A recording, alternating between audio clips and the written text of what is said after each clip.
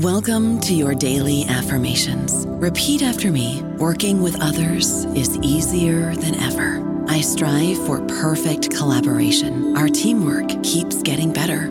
Yeah, affirmations are great, but Monday.com can really get you the teamwork you desire. Work together easily and share files, updates, data, and just about anything you want all in one platform.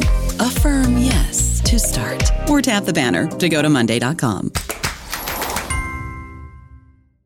With the Lucky Land Slots, you can get lucky just about anywhere. This is your captain speaking. We've got clear runway and the weather's fine, but we're just going to circle up here a while and get lucky. No, nothing like that. It's just these cash prizes add up quick. So I suggest you sit back, keep your tray table upright, and start getting lucky. Play for free at LuckyLandSlots.com. Are you feeling lucky? No purchase necessary. Void where prohibited by law. 18+ terms and conditions apply. See website for details. Hello, everybody. This is Marshall Poe. I'm the editor of the New Books Network, and I'd like to tell you that we have a new and improved website. It has 2 new features that we think you'll love. One of them is a vastly improved search engine, so that when you type in keywords, you'll get a bunch of episodes really quick. The other is the ability to create a listener account. And in that listener account, you can save episodes for later listening. So you can create a kind of listening list. We think these features are neat and we think you'll enjoy them. Please visit the site today. Hello, this is New Books in Science Fiction, and I'm Rob Wolf with the Reanimates Are People Too edition of the show. Today's episode focuses on a place where aliens and humans live side by side in a kind of symbiotic equilibrium, and there seems to be more human-on-human conflict than alien-human conflict. The place I'm talking about is a city in Nigeria invented by author Tade Thompson. That city is called Rosewater, which is in fact the name of Thompson's first book in his Wormwood trilogy. Rosewater earned him the inaugural Noma Award for Best Novel, which is Africa's first award for speculative fiction, and he was also a finalist for the John W. Campbell Award. The next book in the series is The Rosewater Insurrection, which is scheduled for release on March 12th. And now we're recording today at the end of February, but this episode is scheduled to air March 14th, which means that The Rosewater Insurrection is already ready for purchase. You can probably even buy it while you're listening. Tade Thompson is Skyping with me now from Portsmouth, which is a town on the southern coast of the United Kingdom. And I'm really excited to have you on the show. Tade, how are you? Hi, Rob. I'm very grateful to be here. Well, let's start off by giving listeners a sense of what the city of Rosewater is like. How did the city come to be? What's it like for the people who live there? And I guess most important of all is, how did the alien around which the city is formed a bit like a donut get there? So in my book, Rosewater, we should probably, like you pointed out, this is the second in 3 books. So some of the history has already been established in the first book, Rosewater. Let's talk about the alien Wormwood first. The alien is one out of 2 pronged attacks on human existence. One of them is the large, pretty amorphous alien called Wormwood, that the humans called Wormwood. And the other is a whole network of microorganisms, not artificial in terms of they're not human-made, but they're alien-made, which exist in the atmosphere. And those have been sent like ages ago to establish a kind of beachhead, on Earth. But it wasn't that they were specifically targeting Earth. It was more like a scattershot approach, which, just go out into the universe and find whatever planet has life and take root there. And the other larger ones, which came in the form of comets and meteorites, are the ones that kind of coalesced to become Wormwood itself, which kind of traveled in the Earth's crust and initially landed in London, and but later then traveled in a subterranean path. It traveled and emerged again in Nigeria. It stayed there, and people realized that it had healing properties, so they basically built a town around it because obviously it became a healing resource. So initially it was just camps, people here and there just gathering themselves. And then slowly those camps became more permanent dwellings, and those became houses, and footpaths became roads. And all of a sudden, hey, we have a municipal government. And then it became a city over time. it doesn't take long for corporations to move in. Well, I think it's really hard to do both books justice in a short conversation. And I think you've conveyed some of the complexity of the setting. There's one element I think maybe we should talk a little bit about too, so people understand it, and that's the Xenosphere. Yes. That's an important part of the story. So maybe you could talk a little bit about that as well. Okay. Because I have backgrounds in computer networking as well as in biology, it was probably fate. I was always going to write about some form of, I guess, biological network. So the usual thing you get in alien invasions is an alien will come to Earth and will maybe say, take me to your leader. And then there will be a kind of exchange. We want this, so give us this. Otherwise, we're going to destroy you. And before the point of take us to your leader, there would have been several, incursions to the Earth, which are information gathering kind of things. And I felt that, okay, look, if what they want is information, you can passively gather information from people's brains, right? So the Xenosphere, and Xeno basically comes from alien, and then sphere is from, massive environment, is basically a network of invisible filaments made up of these organisms that I called, xenoforms, which link together with each other, but also link with the sensory organs on people's skin. And from those organs, they follow the nerves up to the central nervous system to the brain. And then they use that to extract information and store it in the Xenosphere so that the Earth is surrounded at all times by this network of information that is being gathered from every single human being. And it has been there for a long time.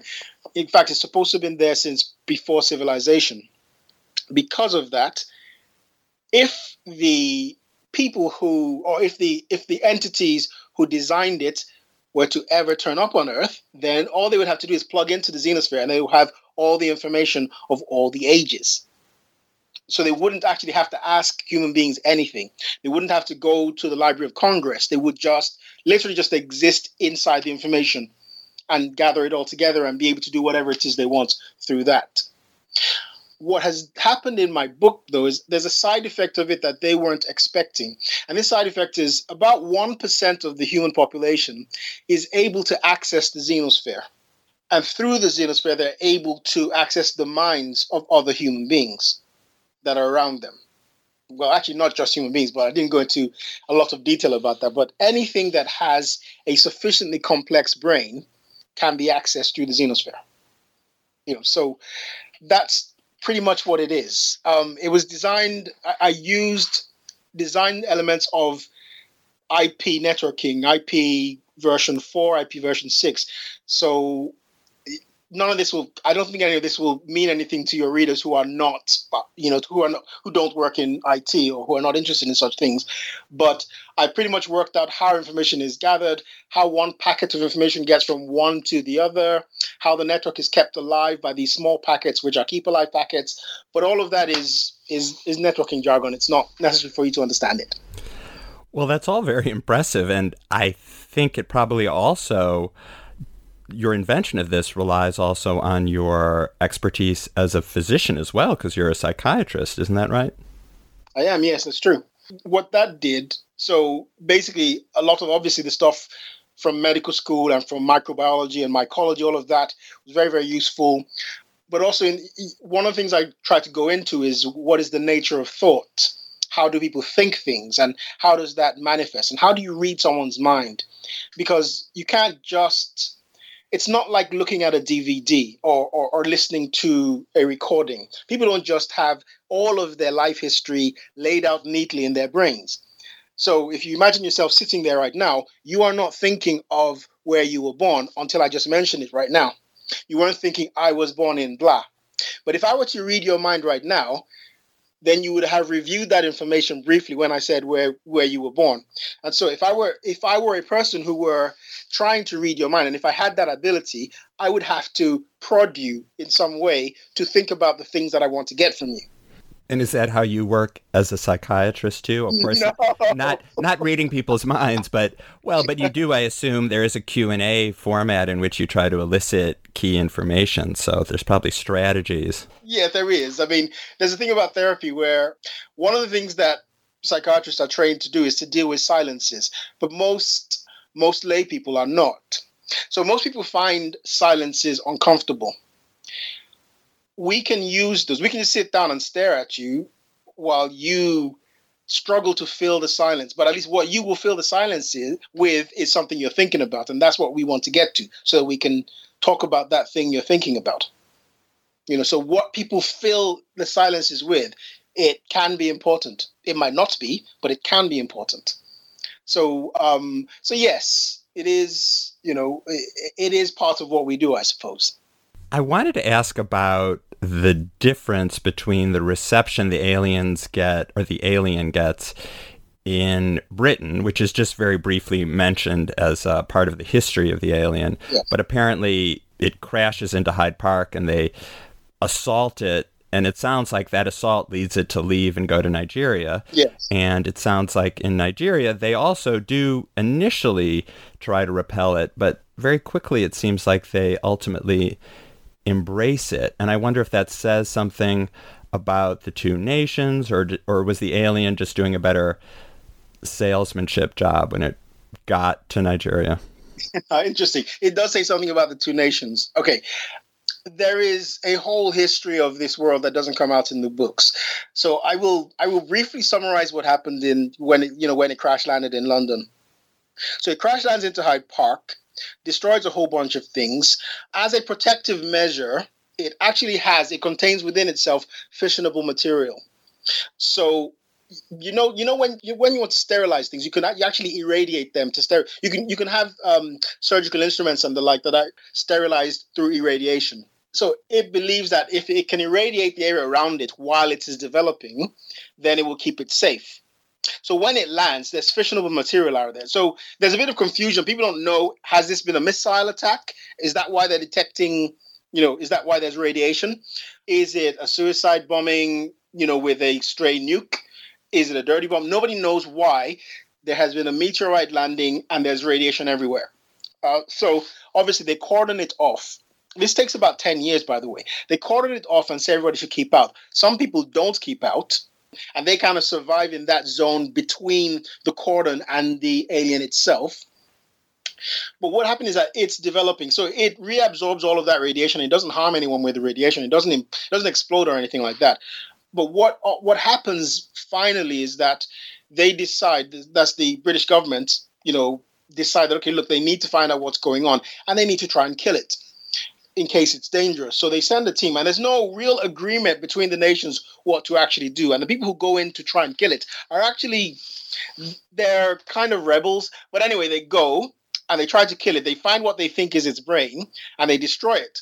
But they then realize that actually they can't destroy it because the brain wasn't a true brain. It was just a mimicry of human anatomy. It was in its bid to understand human anatomy, it had broken down one human being, which is Anthony, which you know about. But while it was trying to understand it, it built a gigantic scale model of the brain. But that was not its brain. That was just a scale model with which it was understanding the human mind or the human brain.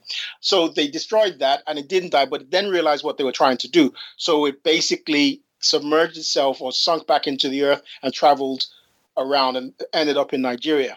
Now, the difference is when it got to Nigeria and when it emerged, first of all, people started realizing that around a particular area, there was healing, all right? But people didn't know why, but they kept going there and getting healed. So they went there and they started, accepting that, and other people kept arriving and arriving and arriving. Then Anthony kind of manifested himself, with a human body because he'd been experimenting on it, and they interacted with him in almost in a messianic way, like, here's a person who is healing us. So he became friends with them in a sense. So a whole community built around him. But when the government, especially when S45 found out about him, I think they wanted to take him into custody. There was no real agreement as to how to deal with him. So one of the cowboys in the department decided, we have to really destroy this person. It didn't work. They can't kill him. So, he built a dome around himself and said, whoever wants to come in can come in. So that community that was there already, they went inside the dome and everybody else was locked out. And that's basically the difference between how the two countries dealt with him. Does it say something about the cultural difference, or it just happens to be just different circumstances? Well, it's different circumstances. So, for example, when it arrived, Wormwood itself was relatively young. It was a young creature that was unsure of the environment, didn't know what was safe or not. So in order to protect itself, it sent out radiation. It didn't do that in Nigeria.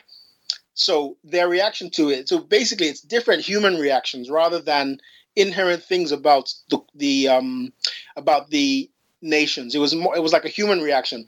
Something comes that is a threat, then they respond with violence. Something comes that is healing them, then they respond with friendship. At least half of them respond with friendship. The other half responded with violence, but there you go.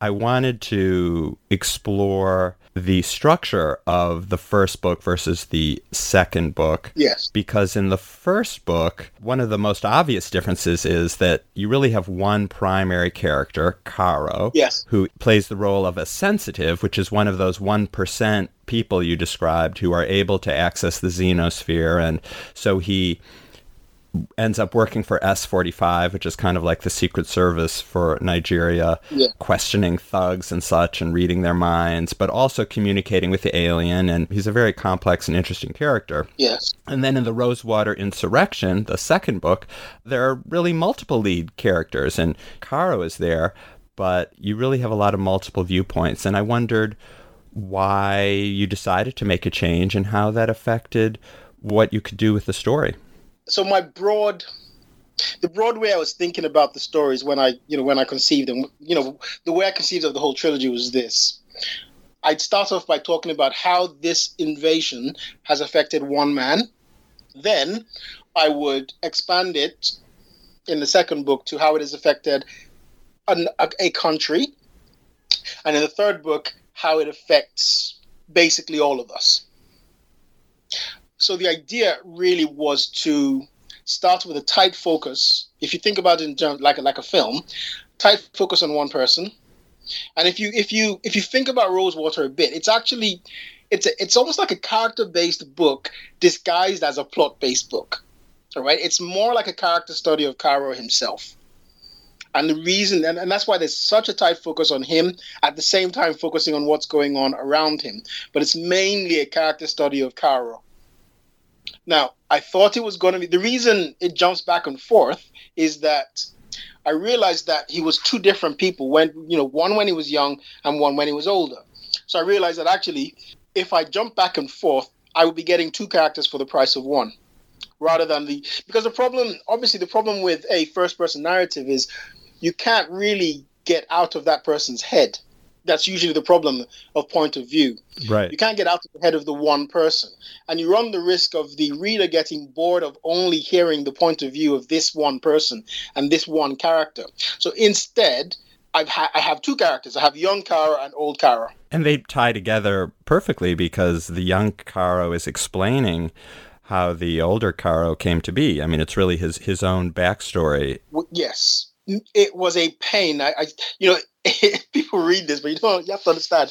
It was a pain getting their lives to dovetail. It was such a pain. Getting the parallels between the young one and the old one, getting all of that right.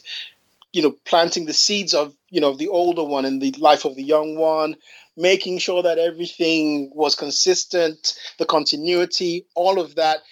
It gave me endless headaches. I must tell you, it took a long time to do, but ultimately it was satisfying. I was quite happy with the end result.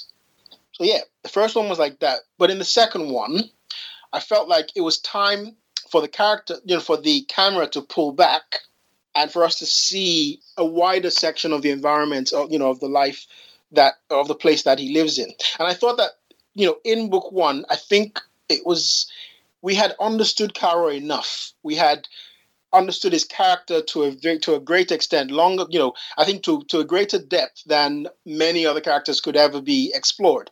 So there was no need to dig into Caro's life in book two anymore. So book two was more about establishing the wider society rather than life through this one almost claustrophobic viewpoint. And in the second one, in the Rosewater Insurrection, many of those multiple characters, and I dare say I think probably the most important of the various viewpoints from which you tell the story, are female characters. And the male characters, including Caro, seem to be, I don't want to say more passive, but they seem to be more in the role of helping or dependent on the women who are leading the charge, particularly Femi and Aminat, who are both agents with S45. And there's a few others, too, including a character, Oyenda, yes, who says, or I don't know if she even says this or if Caro reads it in her mind, something along the lines that any community can be assessed by the way it treats women. Yes. And so that made me think, what does the prominence of so many powerful female characters in the Rosewater books tell us about the story and about you, the author? Right. Well, it tells you that I had really strong sisters growing up. Yeah, I figured something like that. I think that if you think about your average sub-Saharan African country, now you immediately assume, okay, there's lots of misogyny, and there is. I'm not saying there isn't any. There is, and you assume that it's mainly male-dominated type societies and the like. However, the women actually hold the society up. All right, I have found, I suppose, that there's a lot of posturing by men. All right, there's a lot of posturing. There's a lot of yes, they hold the temporal power or whatever, but there's also a lot of underestimation of the amount of work that women do to hold society up. So from what you said, for example, and it is true in book 2, a lot of the prominent roles are played by women. But you will also notice that the actual temporal power is held by men. Like, the president is a man and the mayor is a man. All of that, it's almost like the ceremonial power belongs to the men, but the women are actually doing the actual work to make everything function. I mean, if you think about it, the mayor hardly ever leaves the mansion for most of the book, and the women are the ones running around fighting and shooting and risking their lives. And thinking. Oh, absolutely. Let's just say it has these, it reflects my observations. It's just what I've seen. Particularly even in diaspora communities, women hold everything up. Women in the Black community hold pretty much everything up. All right. And possibly, one could argue that they don't get enough props for that. But what I've done in the book is I've basically reflected a reality that I see. So they don't get enough props for it, but they do the work. They sometimes don't hold the temporal power, but they do the actual work. That's the reason for it. It was a very deliberate choice. Initially, when you introduce the alien, it takes a while for both Caro to understand and therefore the reader to understand that the alien's intention is really basically to take over the planet and to occupy humans as vessels for their own displaced alien species, which are being stored on their moon, on their planet far, far away. Yeah. But that takes a while to be revealed. And in the meantime, the alien presents as a very benevolent being, healing everyone, even bringing the dead back to life, basically as zombies that they call reanimates. But it seems overall well-intentioned, even if the reanimates seem a little like a mistake as they're sort of wandering around. But eventually we realize Wormwood's real intention. But even then, Aminat goes back and forth. I mean, she empathizes and feels compassion for Wormwood's avatar in the second book, this woman named Alyssa, this white American woman named Alyssa that the alien has taken over. And I thought that was a very interesting choice, and it certainly felt a lot more like real life rather than some kind of thriller where the bad guy is always bad. Well, okay, let's look at it this way, okay? Where is the universal agreement that people are evil? Let's go into ISIS camps, okay? Do you think any of the ISIS fighters believes that they are evil? No. Nobody thinks they're evil. Nobody thinks that. All right? They don't think, right, I am now an evil person. I'm going to do these evil things. That's cartoons, all right? That's the most simplistic kind of morality play. That is not what happens in real life. In real life, what people have are competing interests. And it is competing interests that make you classify someone as either evil or not evil. And that very much depends on the perspective from which you're doing the classification. Now, some people's interests are warped sometimes by childhood problems, sometimes by distorted brain function, whatever. So if you take, say, a serial killer who's killing and killing and killing and killing and killing, something about his perspective has become warped. But he doesn't think that. And I'm using he not to say that there couldn't be female serial killers, just that most of the ones who have been caught have been male. So that's why I'm saying he. Going back to the alien avatar, one, never lied about what he was there for. He didn't lie to Kara or anybody. He didn't tell them anything, but he didn't lie about anything at all. Now, think about the healing. The healing, we think of it as a good thing because it helps us. But in actual fact, what he's doing is he's maintaining the crops. He's maintaining the vessels in good condition. All right? This is not a good thing, and I'm using air quotes here. This is not a good thing. This is just work. He is maintaining the vessels pending the arrival of the people, of the aliens. So he's keeping them in good working condition so that they can be occupied. And again, it's a matter of perspective. If you had tuberculosis, or I don't know, if you had lung cancer or something, you went there, you got healed, you would think the aliens are good.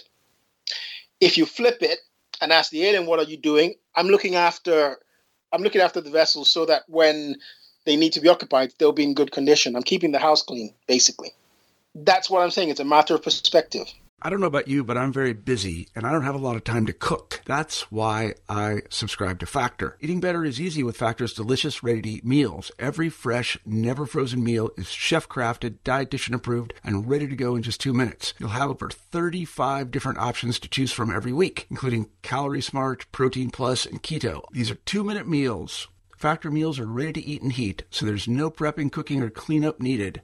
They're flexible for your schedule. Get as much or as little as you need by choosing your meals every week. Factor is the perfect solution if you're looking for fast, premium options with no cooking required. Sign up and save. We've done the math, and this is important. Factor is less expensive than takeout, and every meal is dietitian approved to be nutritious and delicious. Head to factormeals.com/NBN50 and use code NBN50 to get 50% off. That's code NBN50 at factormeals.com/NBN50 to get 50% off.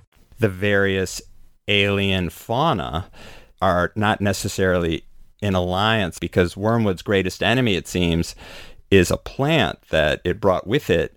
And so the plant is also alien, and at some point the plant looks like it's going to be the hero of the story for some of the humans because it's going to contain the alien spread, but even that changes at a different point, and the allegiances shift to Caro and Aminat wanting to kill the plant to protect the alien. I mean, it's very interesting seeing the allegiances shift like that.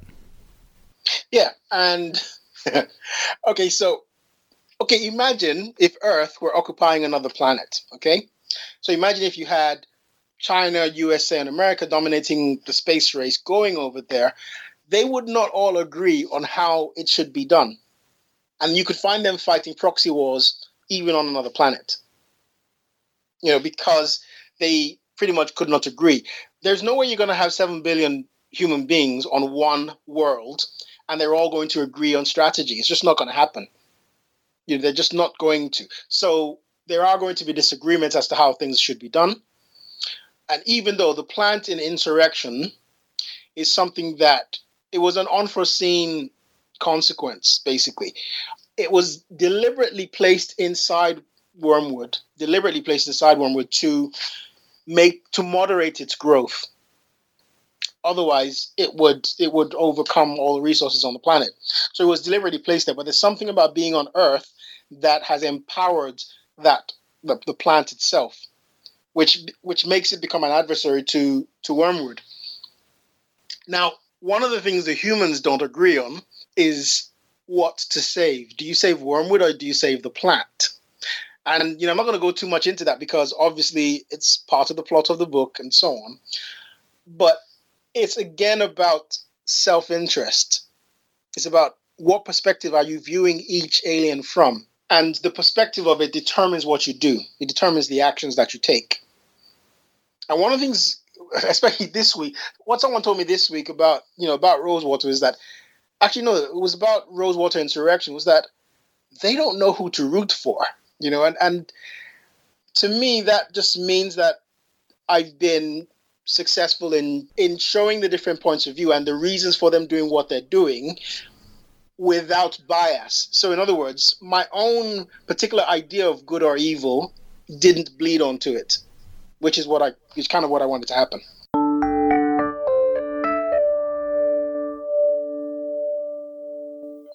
Your approach, I wonder if that's more of a Nigerian or African or certainly non-Hollywood approach, non-American approach, which tends towards, in its most basic form, simpler stories of good and evil. Like, certainly Africa and Nigeria has probably experienced a lot of turnover politically. So your perspective is informed by that, about the complexity of these situations. Things aren't usually as simple as maybe we'd like to make them seem in a classic Hollywood tale.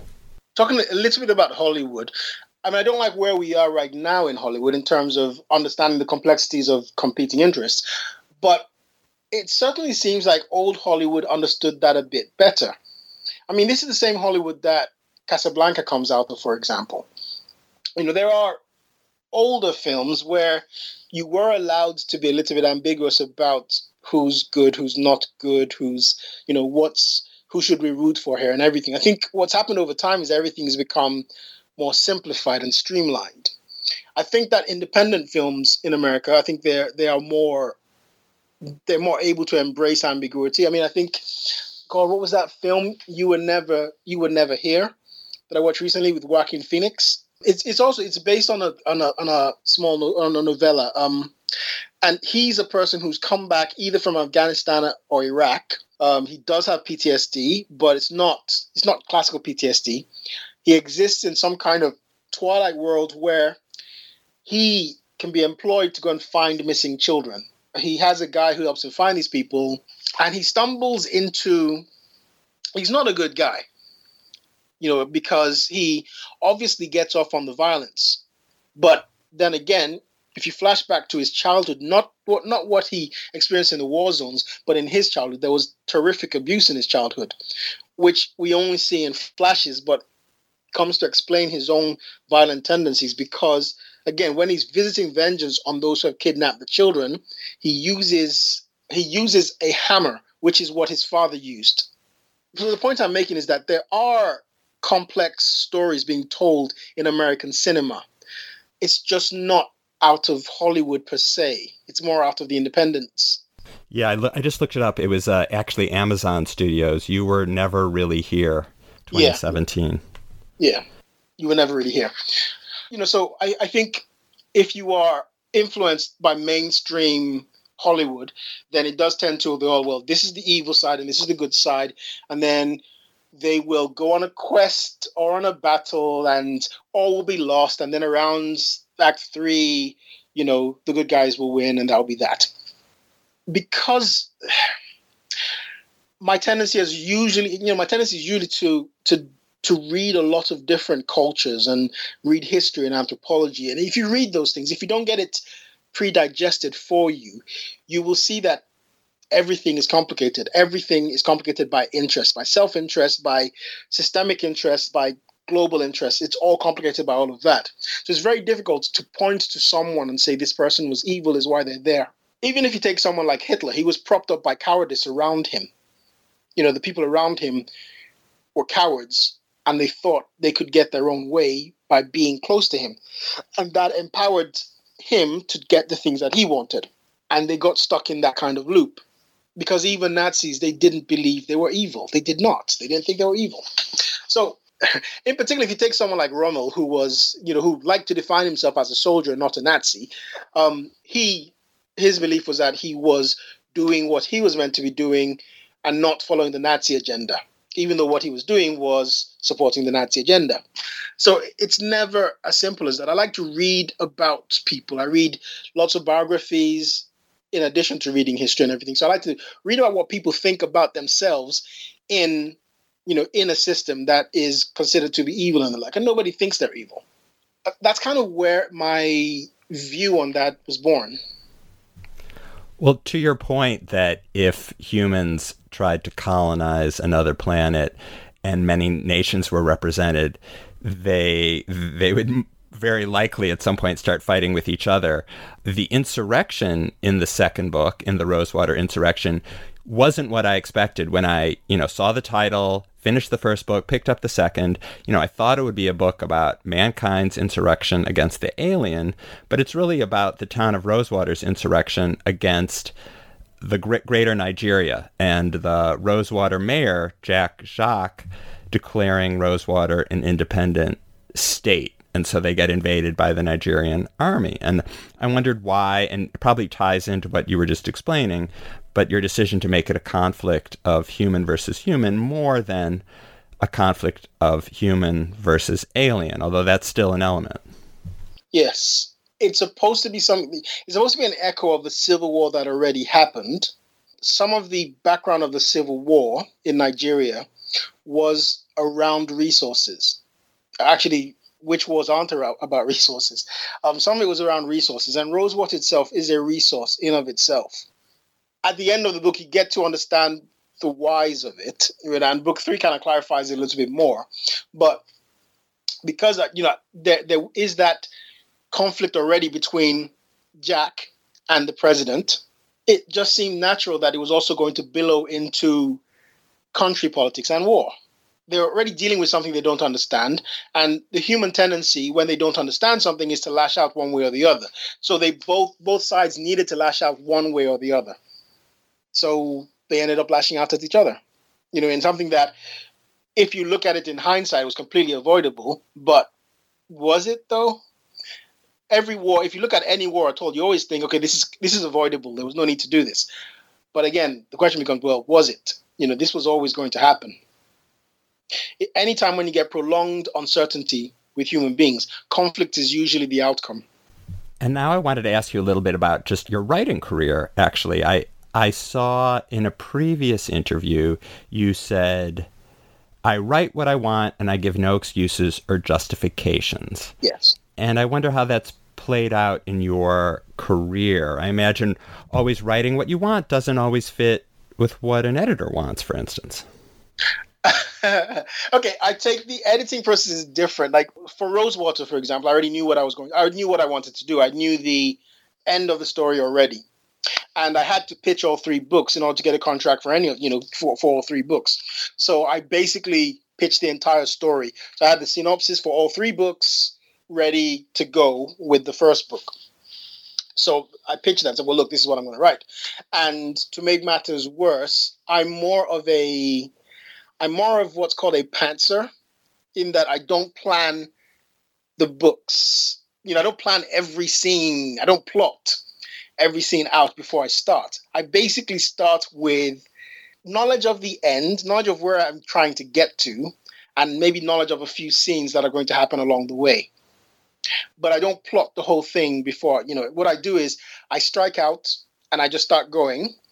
And then when I get to the end, I leave it for a month, I come back to it, and then I start imposing whatever structure I can find in there. So I don't deliver a plot before I start writing. It's not, for Rosewater, it wasn't really hard. I mean, I think, myself and the editor had we had the usual editor's conflict, like, well, why don't you explain this a bit more? And me saying, well, no, I don't want to explain it a bit more because people aren't stupid. People will figure this out. And even when I think I've laid enough breadcrumbs, I'll say, well, look, they can understand this because of blah, blah, blah, blah, blah. And my editor will say, well, actually, that's been so long ago that they've forgotten, so you need to remind them. So editors are very important because they represent the reader, and they bring you down to earth from the sky where you're flying.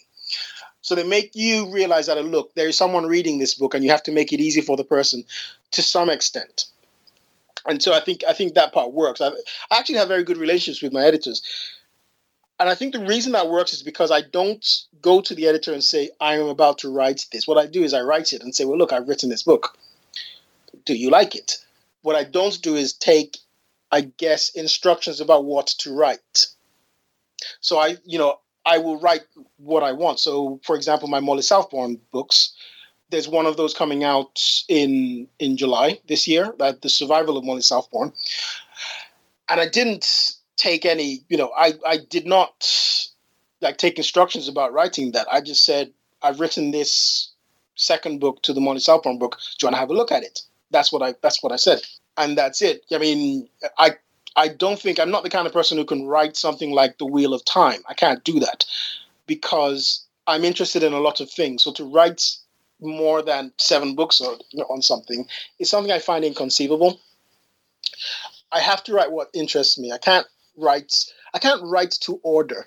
And it's one of the reasons why if people call, if there's an anthology call, for example, I often don't respond to it because I can't write something because of a theme that is already set for me. I have to have my own theme, something that interests me already.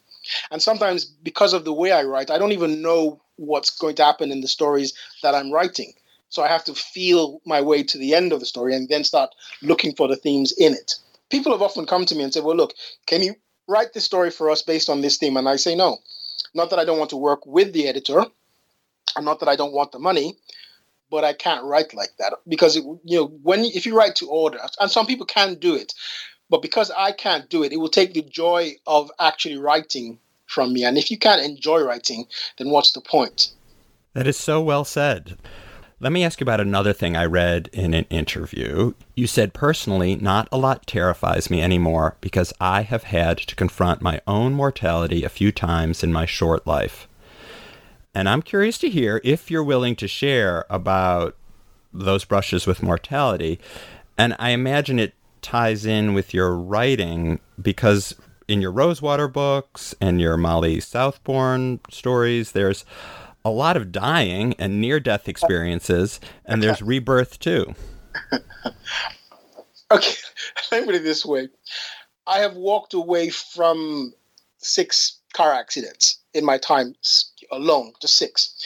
On 2 of those occasions, the cars burst into flames, and I walked out of them.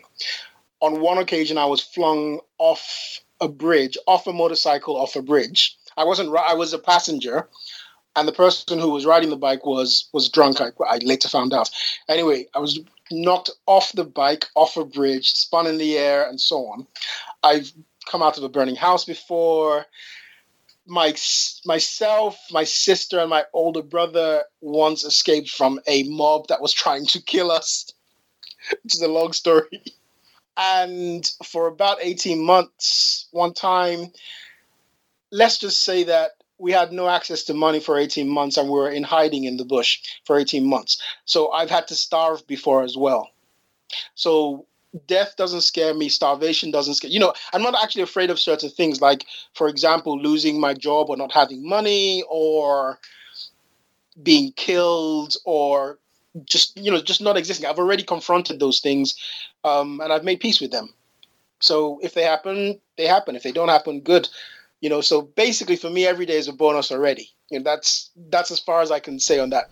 I mean, I want to say wow, but that really doesn't do it justice. But I can definitely see why you write whatever the hell you want to write, having lived through that. And that's certainly a lot of material as well to work with, just in terms of inspiration. Well, it is. I mean, if you remember, there's a scene in Insurrection where, sorry, spoiler alert, look away now if you don't want to hear this, but there's a scene in Insurrection where Jack is in a car with Walter, and behind them is the car that the bodyguards were in. And that car is on fire. So Walter can see that there's fuel dripping onto the road from that. And he thinks it's petrol.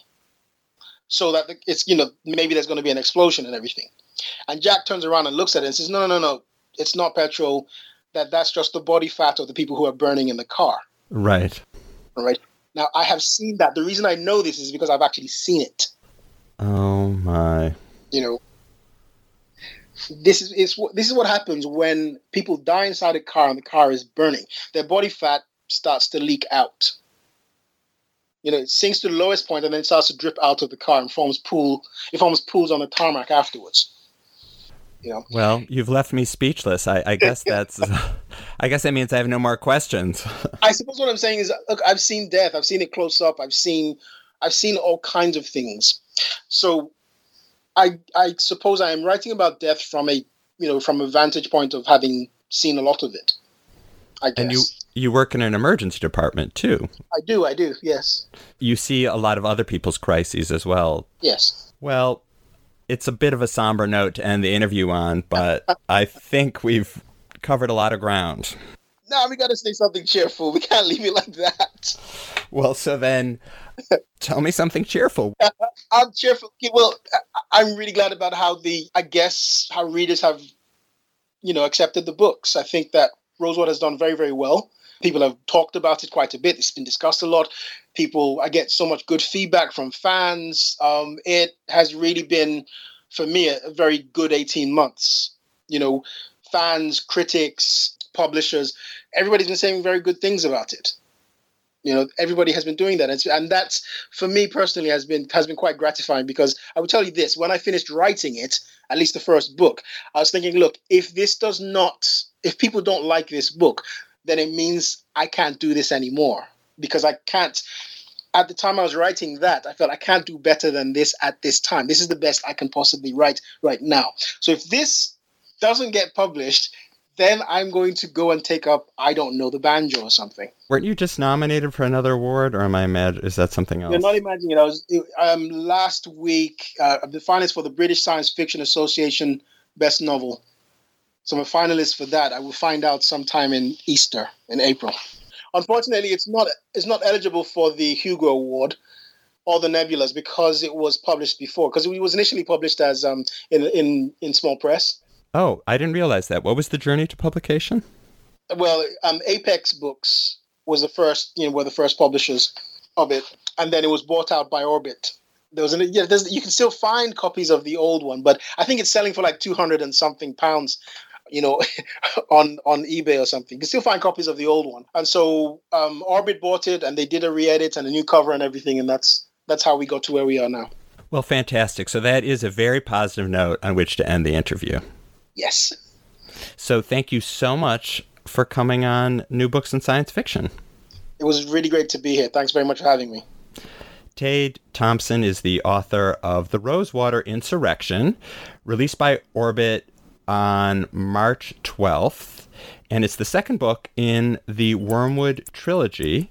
And let me just ask you, when is the third book coming out, actually? The third book is coming out in September this year, so you do not have to wait. So people get reading now, so you're ready for it. And if you haven't signed up already, please subscribe to New Books in Science Fiction. That way you'll never miss an episode. And please leave a review. You just have to click the number of stars, and hopefully that's 5 stars, but of course that's up to you. But I don't think you need to even write a review. Just click 5 stars. Our theme music is by Michael Aaron of QuiverNYC.com. The editor-in-chief and founder of the New Books Network is Marshall Poe, and the editor is Leanne Wilson, and I'm Rob Wolf. You can visit me at robwolf.net or on Twitter at robwolfbooks. And thank you so much for listening.